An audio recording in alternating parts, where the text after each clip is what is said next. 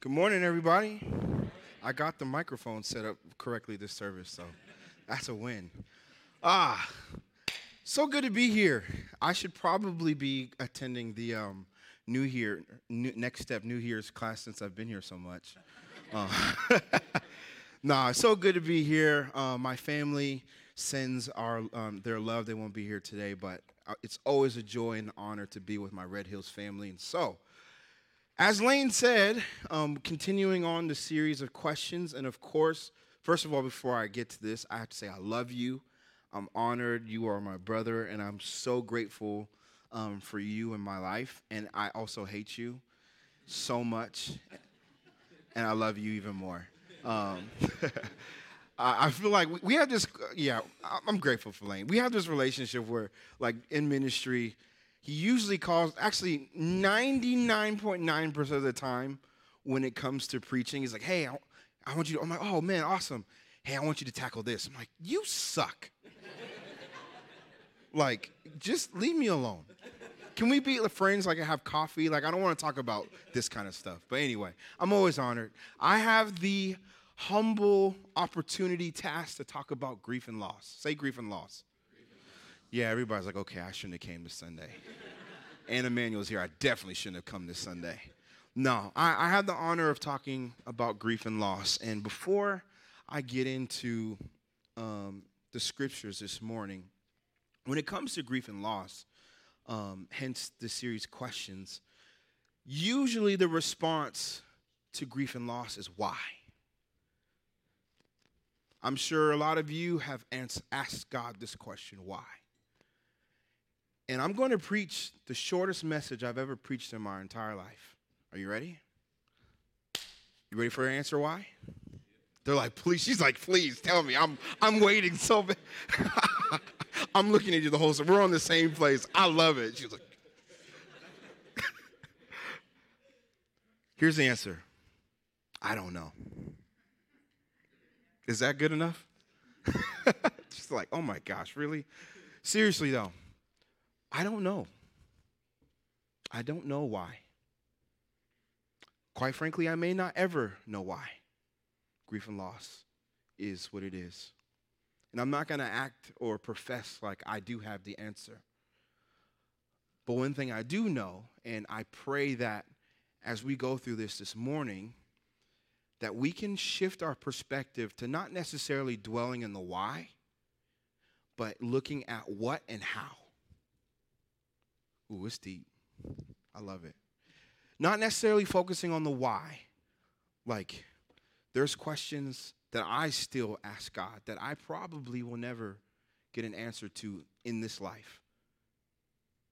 But one thing I do know is through grief and loss is who I've become, what I've learned, and how God has been present in some theologians would call the dark night of the soul.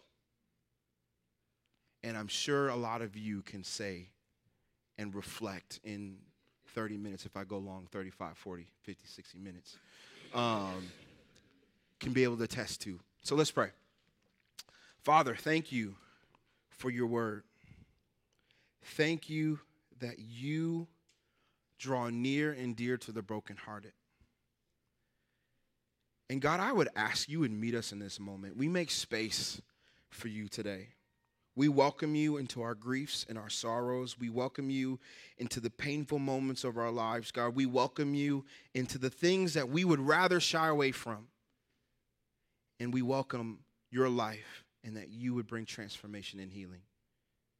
In Jesus' mighty name we pray. Everybody says, amen. All right, so turn to the book of Job, not Job, but Job.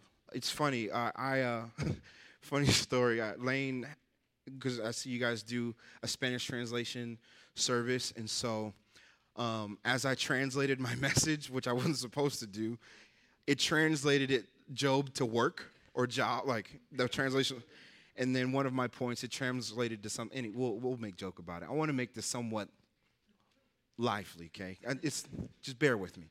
But book of Job, chapter 1, when you have it, say, I have the word of God. You got to say it just like that. Oh, yes. Let's go. And it's going to be up on the screen too. So I'm going to read the first chapter of Job, and it's going to set up the message for today. So starting at verse 1. Actually, let me get to the word of God. Starting at verse 1. In the land of Uz, there was a man whose name was Job. Say Job. Oh, you guys are in it. This man was blameless and upright. He feared God and shunned evil.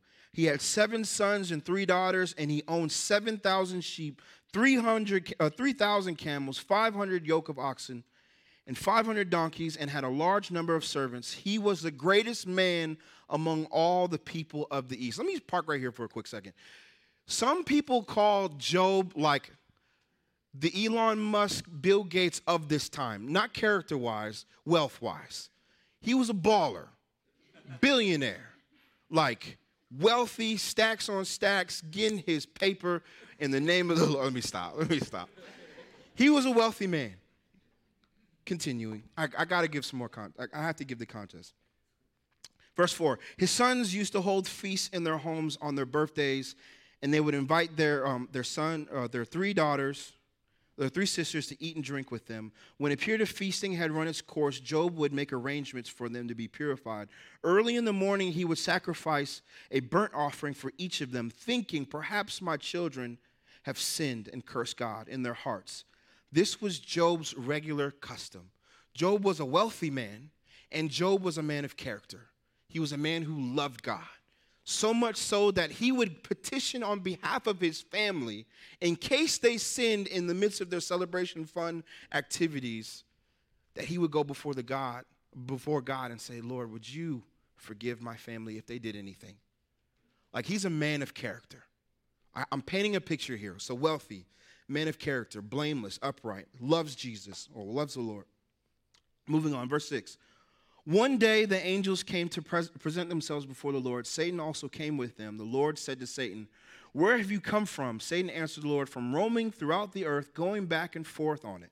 Then the Lord said to Satan, have you considered my servant Job? There is no one on earth like him. He is blameless and upright, a man who fears God and shuns evil. Does Job fear God for nothing? Satan replied.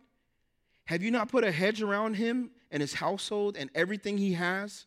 Like, he's saying, like, man, he has all this stuff. Of course he's not going to deny you. Everything's great. He's wealthy. He's balling. Can you move this stuff away from us? What we're going to get, and I don't have enough time to get into the theology of this whole interaction, because it's some deep stuff. That's another message for another time, if I'm allowed to come back. Have you not put a hedge around him and his household and everything he has? You have blessed the work of his hands so that his flocks and herds are spread throughout the land. But now stretch out your hand and strike everything he has, and he will surely curse you to your face. The Lord said to Satan, very well. What? That's okay. Then everything he has is in your power, but on the man himself do not lay a finger. Then Satan went out from the presence of the Lord. One day, when Job's sons and daughters were feasting and drinking wine at the oldest brother's house, a messenger came to Job and said, the oxen were plowing and the donkeys were grazing nearby, and the Sabeans attacked and made off with them. They put the servants to the sword, and I'm the only one who has escaped to tell you. While he was still speaking, another messenger came and said, the fire of God fell from the heavens and burned up the sheep and the servants, and I'm the only one who escaped to tell you. While he was still speaking, another messenger came and said, the Chaldeans formed 3 raiding parties and swept down on your camels and made off with them. They put the servants in the sword, and I'm the only one who escaped to tell you. While he was still speaking, yet another messenger came and said, your sons and daughters were feasting and drinking wine at the oldest brother's house when suddenly a mighty wind swept in from the desert and struck the 4 corners of the house. It collapsed on them, and they are dead. And I'm the only one who has escaped to tell you. Let me pause right here before I get to my first point. Job, man of character, man of blameless, upright before the Lord, someone who loved God. Satan is allowed to attack him, bring health on him, and literally loses everything in a day. like blow after blow after blow after blow. You lose your cattle, you lose your livestock. Now your children are gone. Your servants are gone. He has nothing. How many of you feel like life has hit you like that? Where it's been like one thing after another, like I lost this, lost my business, lost this. Like, God, what else? Like, this is Job's life right now. He woke up one morning, did, as he says, his regular customs, like, I'm going before the Lord, I'm worshiping him, I'm laying sacrifices at the altar on the behalf of my family, and then, boom, I lose everything. Life oftentimes has the unexpected, huh? But here's what I like to get to my first point. My first point is true worship comes from deep sorrow. This is a different perspective here. Job, in the midst of chaos, sorrow, destruction, devastation, significant loss, lost all of his wealth, his family, his livestock, everything. His response is this, verse 20. At this, Job got up and tore his robe and shaved his head. Then he fell to the ground in worship and said, naked I came from my mother's womb, and naked I will depart. The Lord gave, and the Lord has taken away. May the name of the Lord be praised. In all this, Job did not sin by charging God with wrongdoing. Job's immediate response was worship. And quite frankly, we see where his faith was. Sorrow revealed something. Sorrow revealed something. Grief and loss revealed something in this moment. Grief and loss showed something to us. My friend Andrew, he preached on this recently, and we talked a little bit. He was like, man, I'm just going to take your whole message so I don't have to preach it, because I don't want to go through my own grief and loss. We were joking. Anyway, I didn't take his message, so you know. But he said this.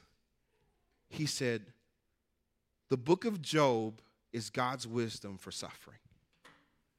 We see a literal blueprint to suffering in the book of Job. And quite frankly, you don't see God answer the question, why? Therefore, I'm not going to give you the answer why. I can't. But we do, like I said before, we see what and how. And one thing that we see, a perspective shift that we see in Job and how he handles and carries his grief is worship. His worship was shaped and was birthed from deep sorrow. Worship is more like laying prostrate before the Lord than the collective that we have, which this is a part of the greater everything, the greater scheme of things, of us coming together and worshiping God and declaring his goodness and lifting our hands. But worship is a posture. Like we see Job fall to his knees, tear his clothes, shave his head, and worship the Lord. My prayer for you is that your posture, as you navigate your own losses, as you navigate your own grief, as you navigate your own losses, your own sorrow, is that it would begin to shift towards worship. Because taking this perspective is having an eternal perspective instead of an earthly perspective. You're fixing your gaze and your attention on the God of the universe who created all things, who brought life into existence from a breath, instead of looking at our current situation and worshiping our current situation. True worship comes from deep sorrow. I don't know about you, other than the same song that you I'm speaking about myself, go back to when you're going through a hard season. I'm like, oh, yep, put that one on. I know I'm going to make it through. For me, it's oftentimes Maverick City and some other things. Anyway. But in moments when you've encountered the Lord is what carries you through painful situations and painful seasons. Where it's like, God, this makes no sense. Job lost everything. I lost a child. Speaking of my own story, I've experienced child loss. My wife and I experienced miscarriage. My family has experienced sickness and disease and abuse and molestation and rape.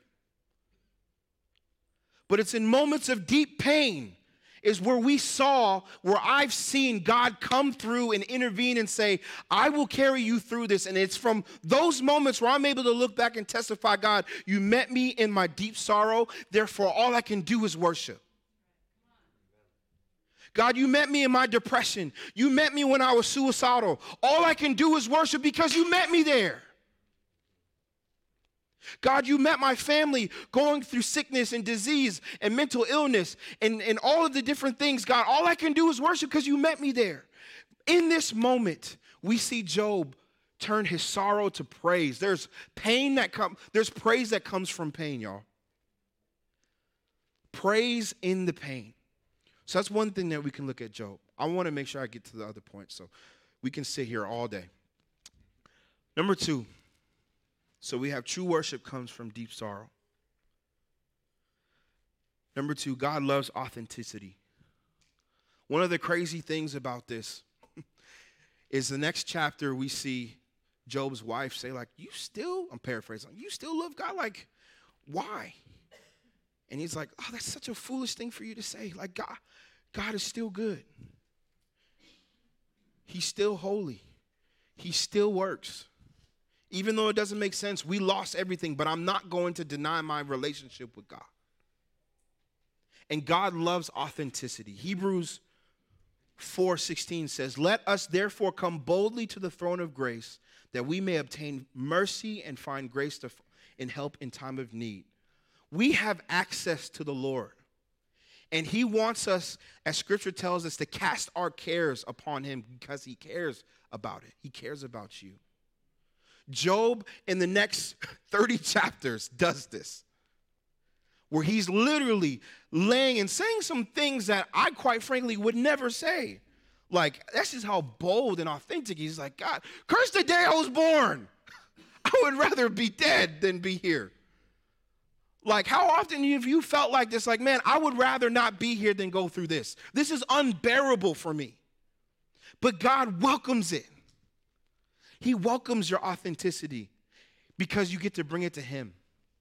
And where we see the difference, I'll get into point 3 here in a second, but Job's friends had a finite view of God because they were trying to make meaning and make sense of something that was unexplainable.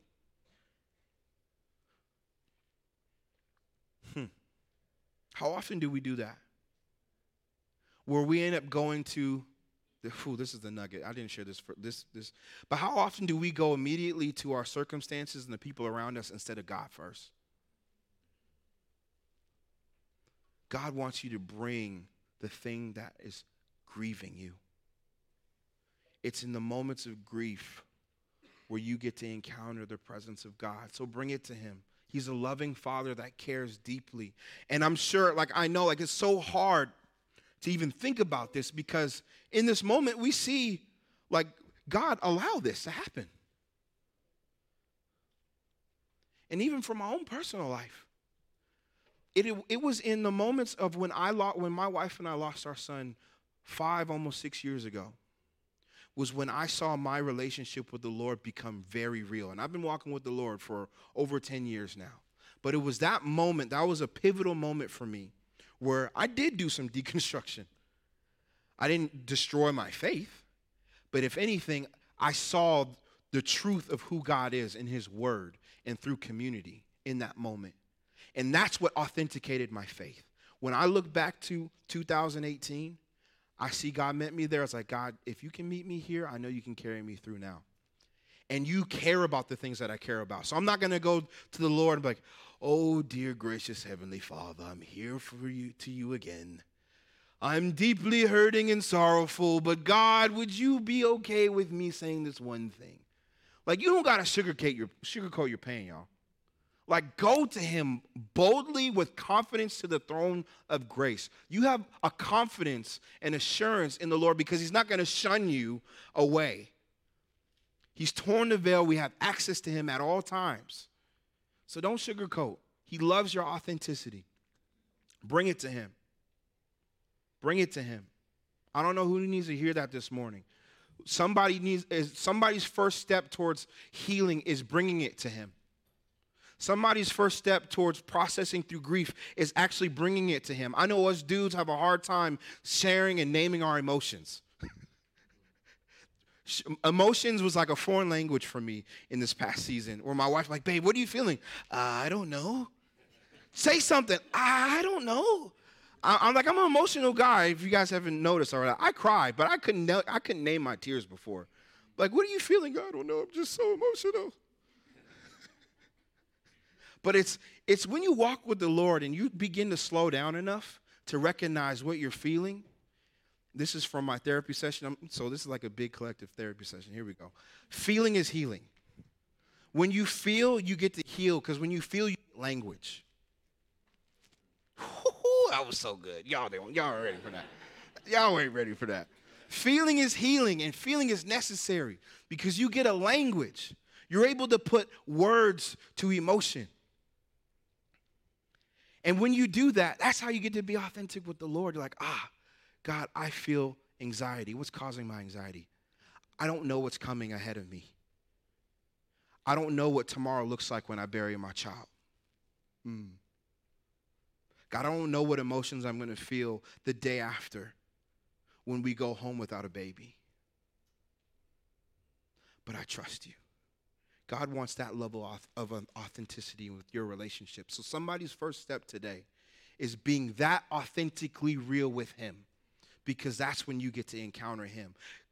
Job, because he brought his authenticity to the Lord, he got a response from the Lord. And that's when God was able to say, not why, but were you here when I created the heavens and the earth? Do you have the power to sustain the cosmos? No, you don't. I'm God. No, he didn't do that. That's just my interpretation. Let me stop. Number 3, who you surround yourself with matters. Job's friends started off right in chapter 2. They started off right. They began to live out Romans when it says, rejoice with those who rejoice and weep with those who weep. In chapter 2, it says, they sat with him for 7 days and 7 nights. No one said a word to him because they saw how great his suffering was. If you are someone that is close to somebody processing through grief and loss or suffering, your response should be sit with them. Draw near. Do not allow your discomfort to keep you from being a blessing. Sit with them. Job's friends took that step with sitting with them. They cried for 7 days. That's so exhausting.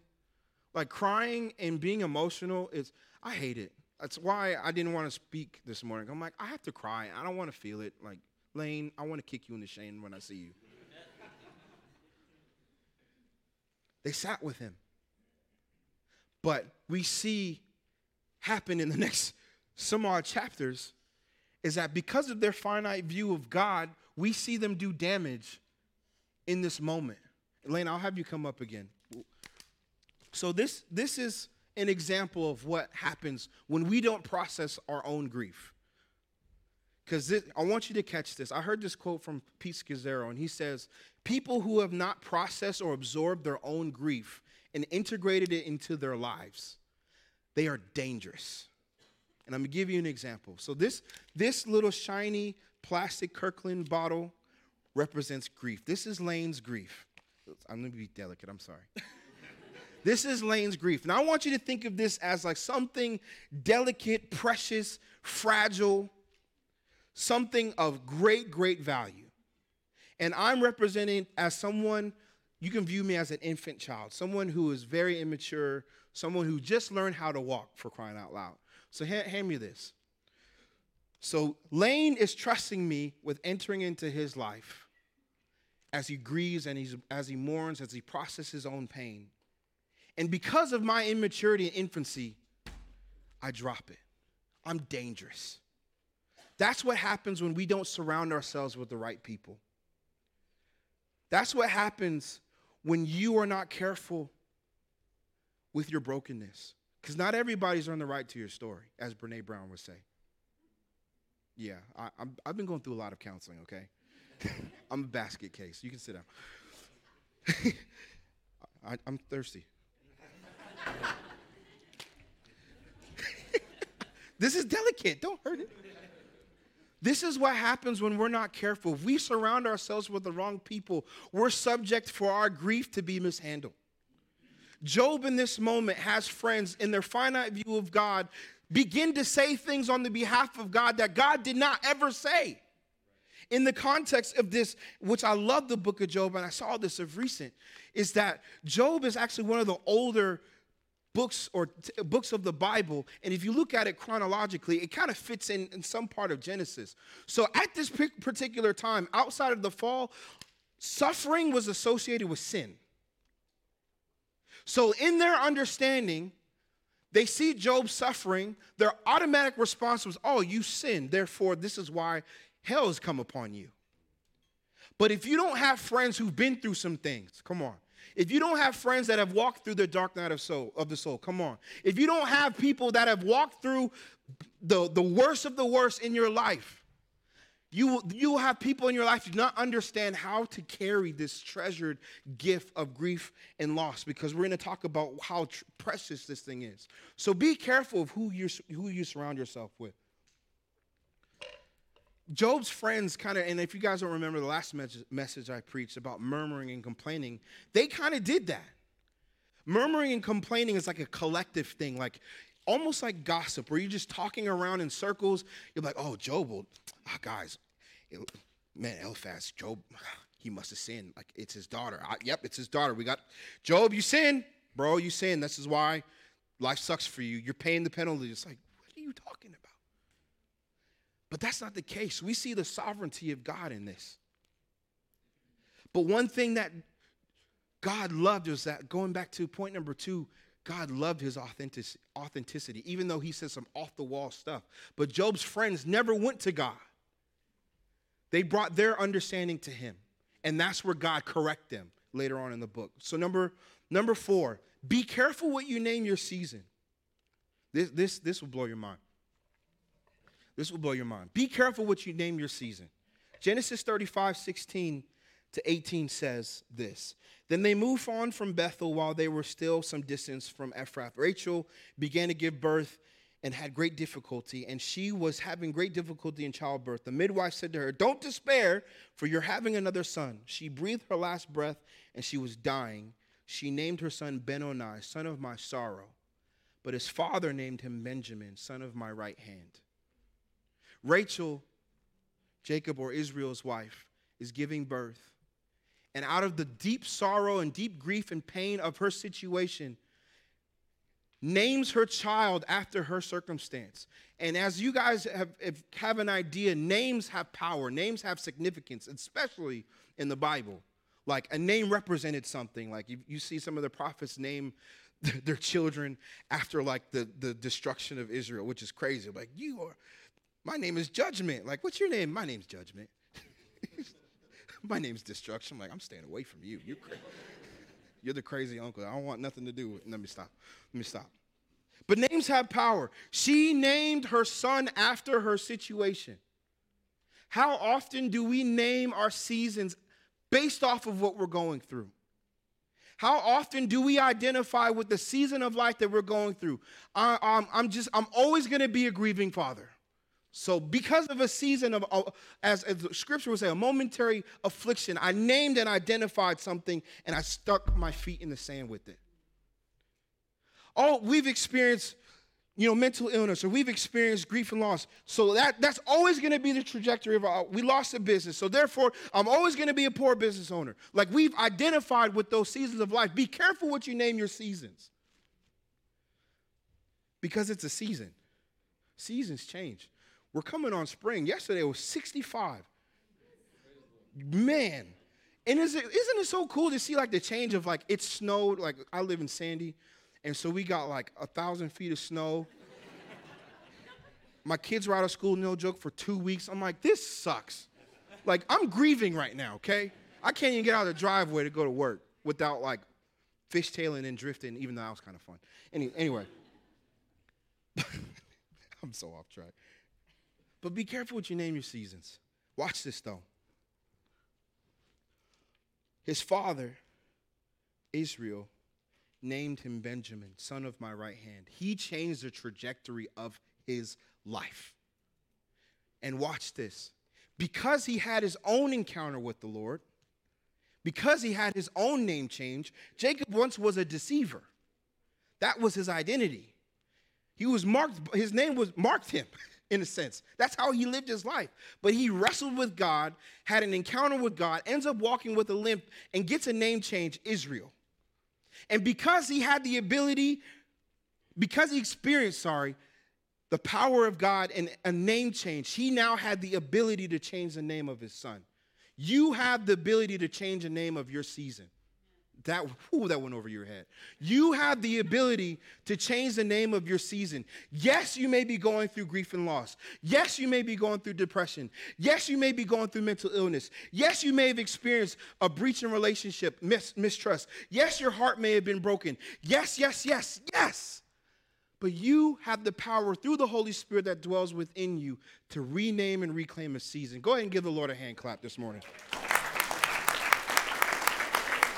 So be careful what you name your seasons. Number 5, grief changes you. It does. Grief changes you. This is what it says in Romans. Not only so, but we also glory in our sufferings because we know that suffering produces perseverance, perseverance, character, and character, hope. And hope does not put us to shame because God loves us. God's love has been poured out into our hearts through the Holy Spirit who has been given to us. There's power that comes from pain. You get something from grief if you let it. Key that though, if you let it. You get something. Job got a reward. Chapter 42, we see Job get time double fold back. I mean, I'm still not satisfied with that. I'm like, well, I still lost my kids. That's a different sermon, so that's 2 more messages, sorry. But there's a reward. And you want to know what it is? Him. You get him. You begin to look more like Jesus. Jesus is described as a man of many sorrows, acquainted with grief. But we get to look like him. We get to have character. We get to, because of grief and loss, because of our suffering, we get new strength. We get new muscles like, I experienced the dark night of the soul. I've been through this. I know I can get through this next season of life. I've walked through cancer. I've experienced chemotherapy, and I've overcome. I know I can make it through this next thing. I've experienced my business crumble, but I've also seen God bring back my business. I know I can make it through the next thing. I've seen my child go away from me, but I know God has met me here. I know I can get through the next thing. I've lost a child. I've experienced miscarriage. I've experienced the blessing of a child, or I'm still waiting. But I know God has met me. I know you can get me through the next thing because everything in this painful moment I've been met with an encounter with God, and it's changed my life. You get new perseverance. You walk with a new swag. You walk with new confidence, with new authority. And it builds character. You may have one time been someone who may have been immoral or mistrust or brought a breach in your marriage or relationship. But through the power of the Holy Spirit, you still get to become a man or a woman of integrity. Yeah. He hasn't forgotten about you. You may have been struggling with addiction, alcohol, pornography, masturbation, drugs, whatever it may be, but you've experienced the power of God, and you can become someone who's pure, holy, and walks in righteousness with God. Yeah. You may have lost, again, a child and experienced the emptiness in your arms, but you have experienced the power of God, and you have a new compassion for other people that you did not have before. That's the power of God. You have new character, and character brings hope. Character brings hope. Because you've experienced darkness, you get to hope in Jesus. Because you've experienced pain and loss, but you've experienced pain with Jesus, you get to have hope that, weeping may endure for a night, but joy comes in the morning. Weeping may endure for the night, but joy comes in the morning, God. I may have lost everything I know to be true, but joy will come in the morning. I'll have the worship team come up. God also says he works all things for the good. That requires trust and hope and faith that your painful experience, God can and will use it for his glory. Scripture tells us that his grace is sufficient, his power made perfect in our weakness. We get to delight in our brokenness, y'all. It's okay to grieve. It's okay to mourn. God welcomes it. And it's in those moments we get to see the power of God, because it's not our own strength. It's his. It's not our own strength that we get out of bed. It's his. It's not our own strength that we're able to take a shower for once. It's his. It's not our own strength that we can dare to hope again. It's his. It's not our own strength that we're able to see hope for the future. It's his. We get to delight in our brokenness and say, God, I can't make it, but with you I can.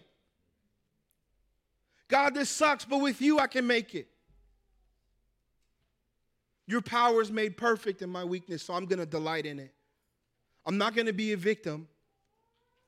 Catch that. I'm not going to be a victim. I'm not going to say, oh, Lord, everything is just awful. It's their fault. She cut me off and No. I got issues driving. Anyway. That's another thing. But we get to delight. Jesus, I know I'm not alone. You're with me. I see you carrying me. It's the grace of God that I'm able even to preach about this thing. It's the grace of God that I can look back in my life and say, wow, Lord, in my brokenness, I didn't see this to be a reality, but I'm speaking on brokenness and how you've met me there and how your word reveals that you're present. So lastly, and we'll do communion. This one is true for each and every one of you guys in this room. I see it in this room. You all have a story. Say, I have a story. Say, I have a story. You have a story because God uses story to advance the kingdom of God.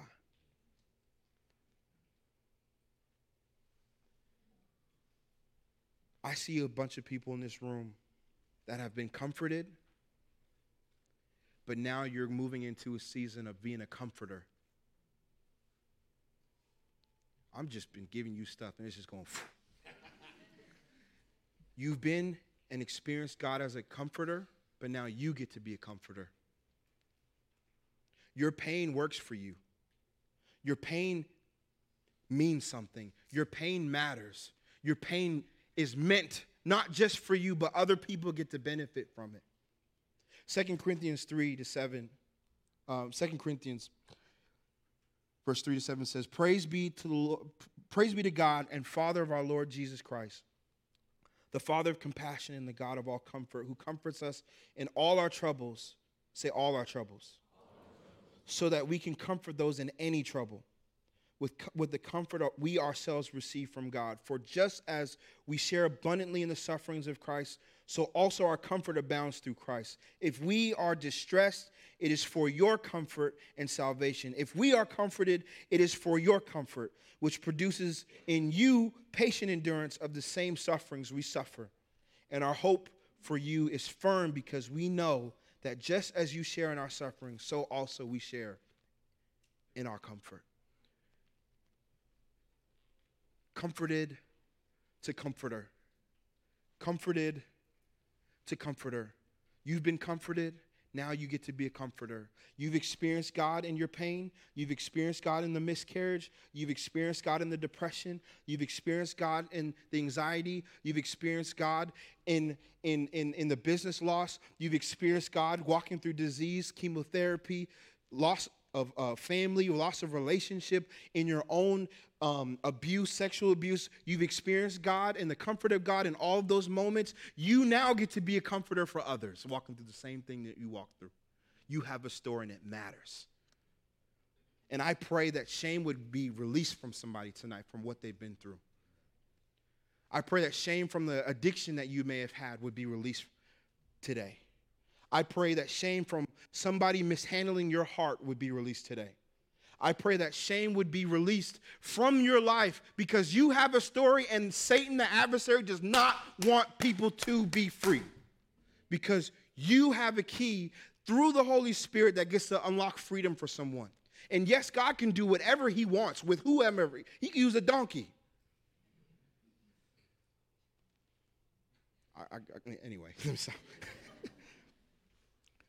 but your story has the ability to unlock someone else's freedom because it's God's transformative work in your life that enables that to happen. So own your story. You've been comforted by God. Now you get to comfort others. Your grief isn't just for you. It changes you and it changes everyone around you.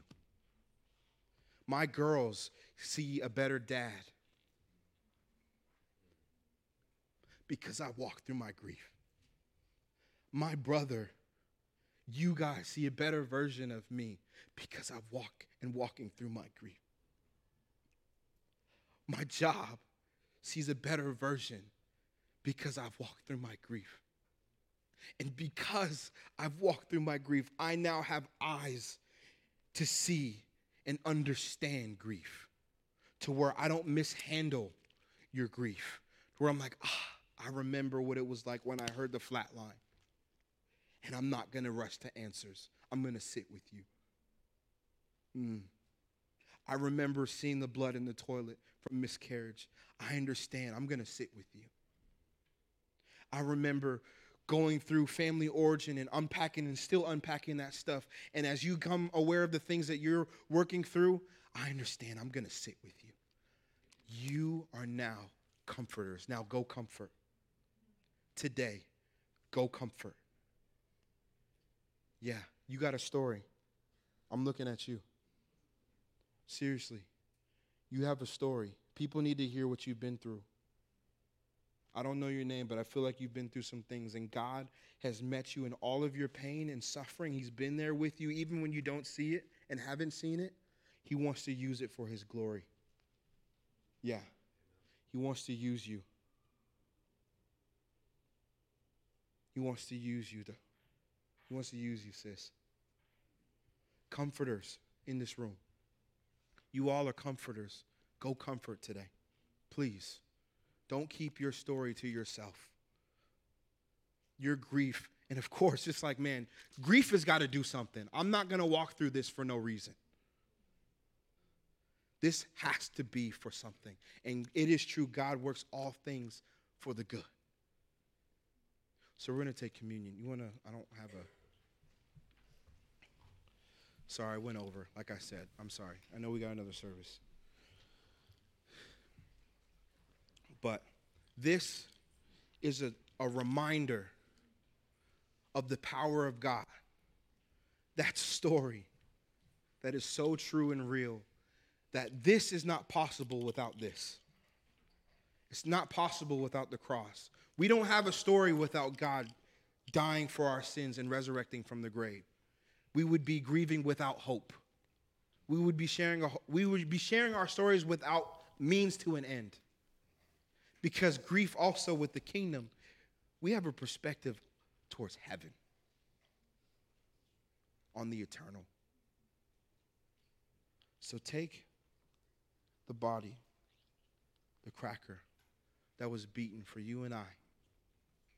Take it and eat.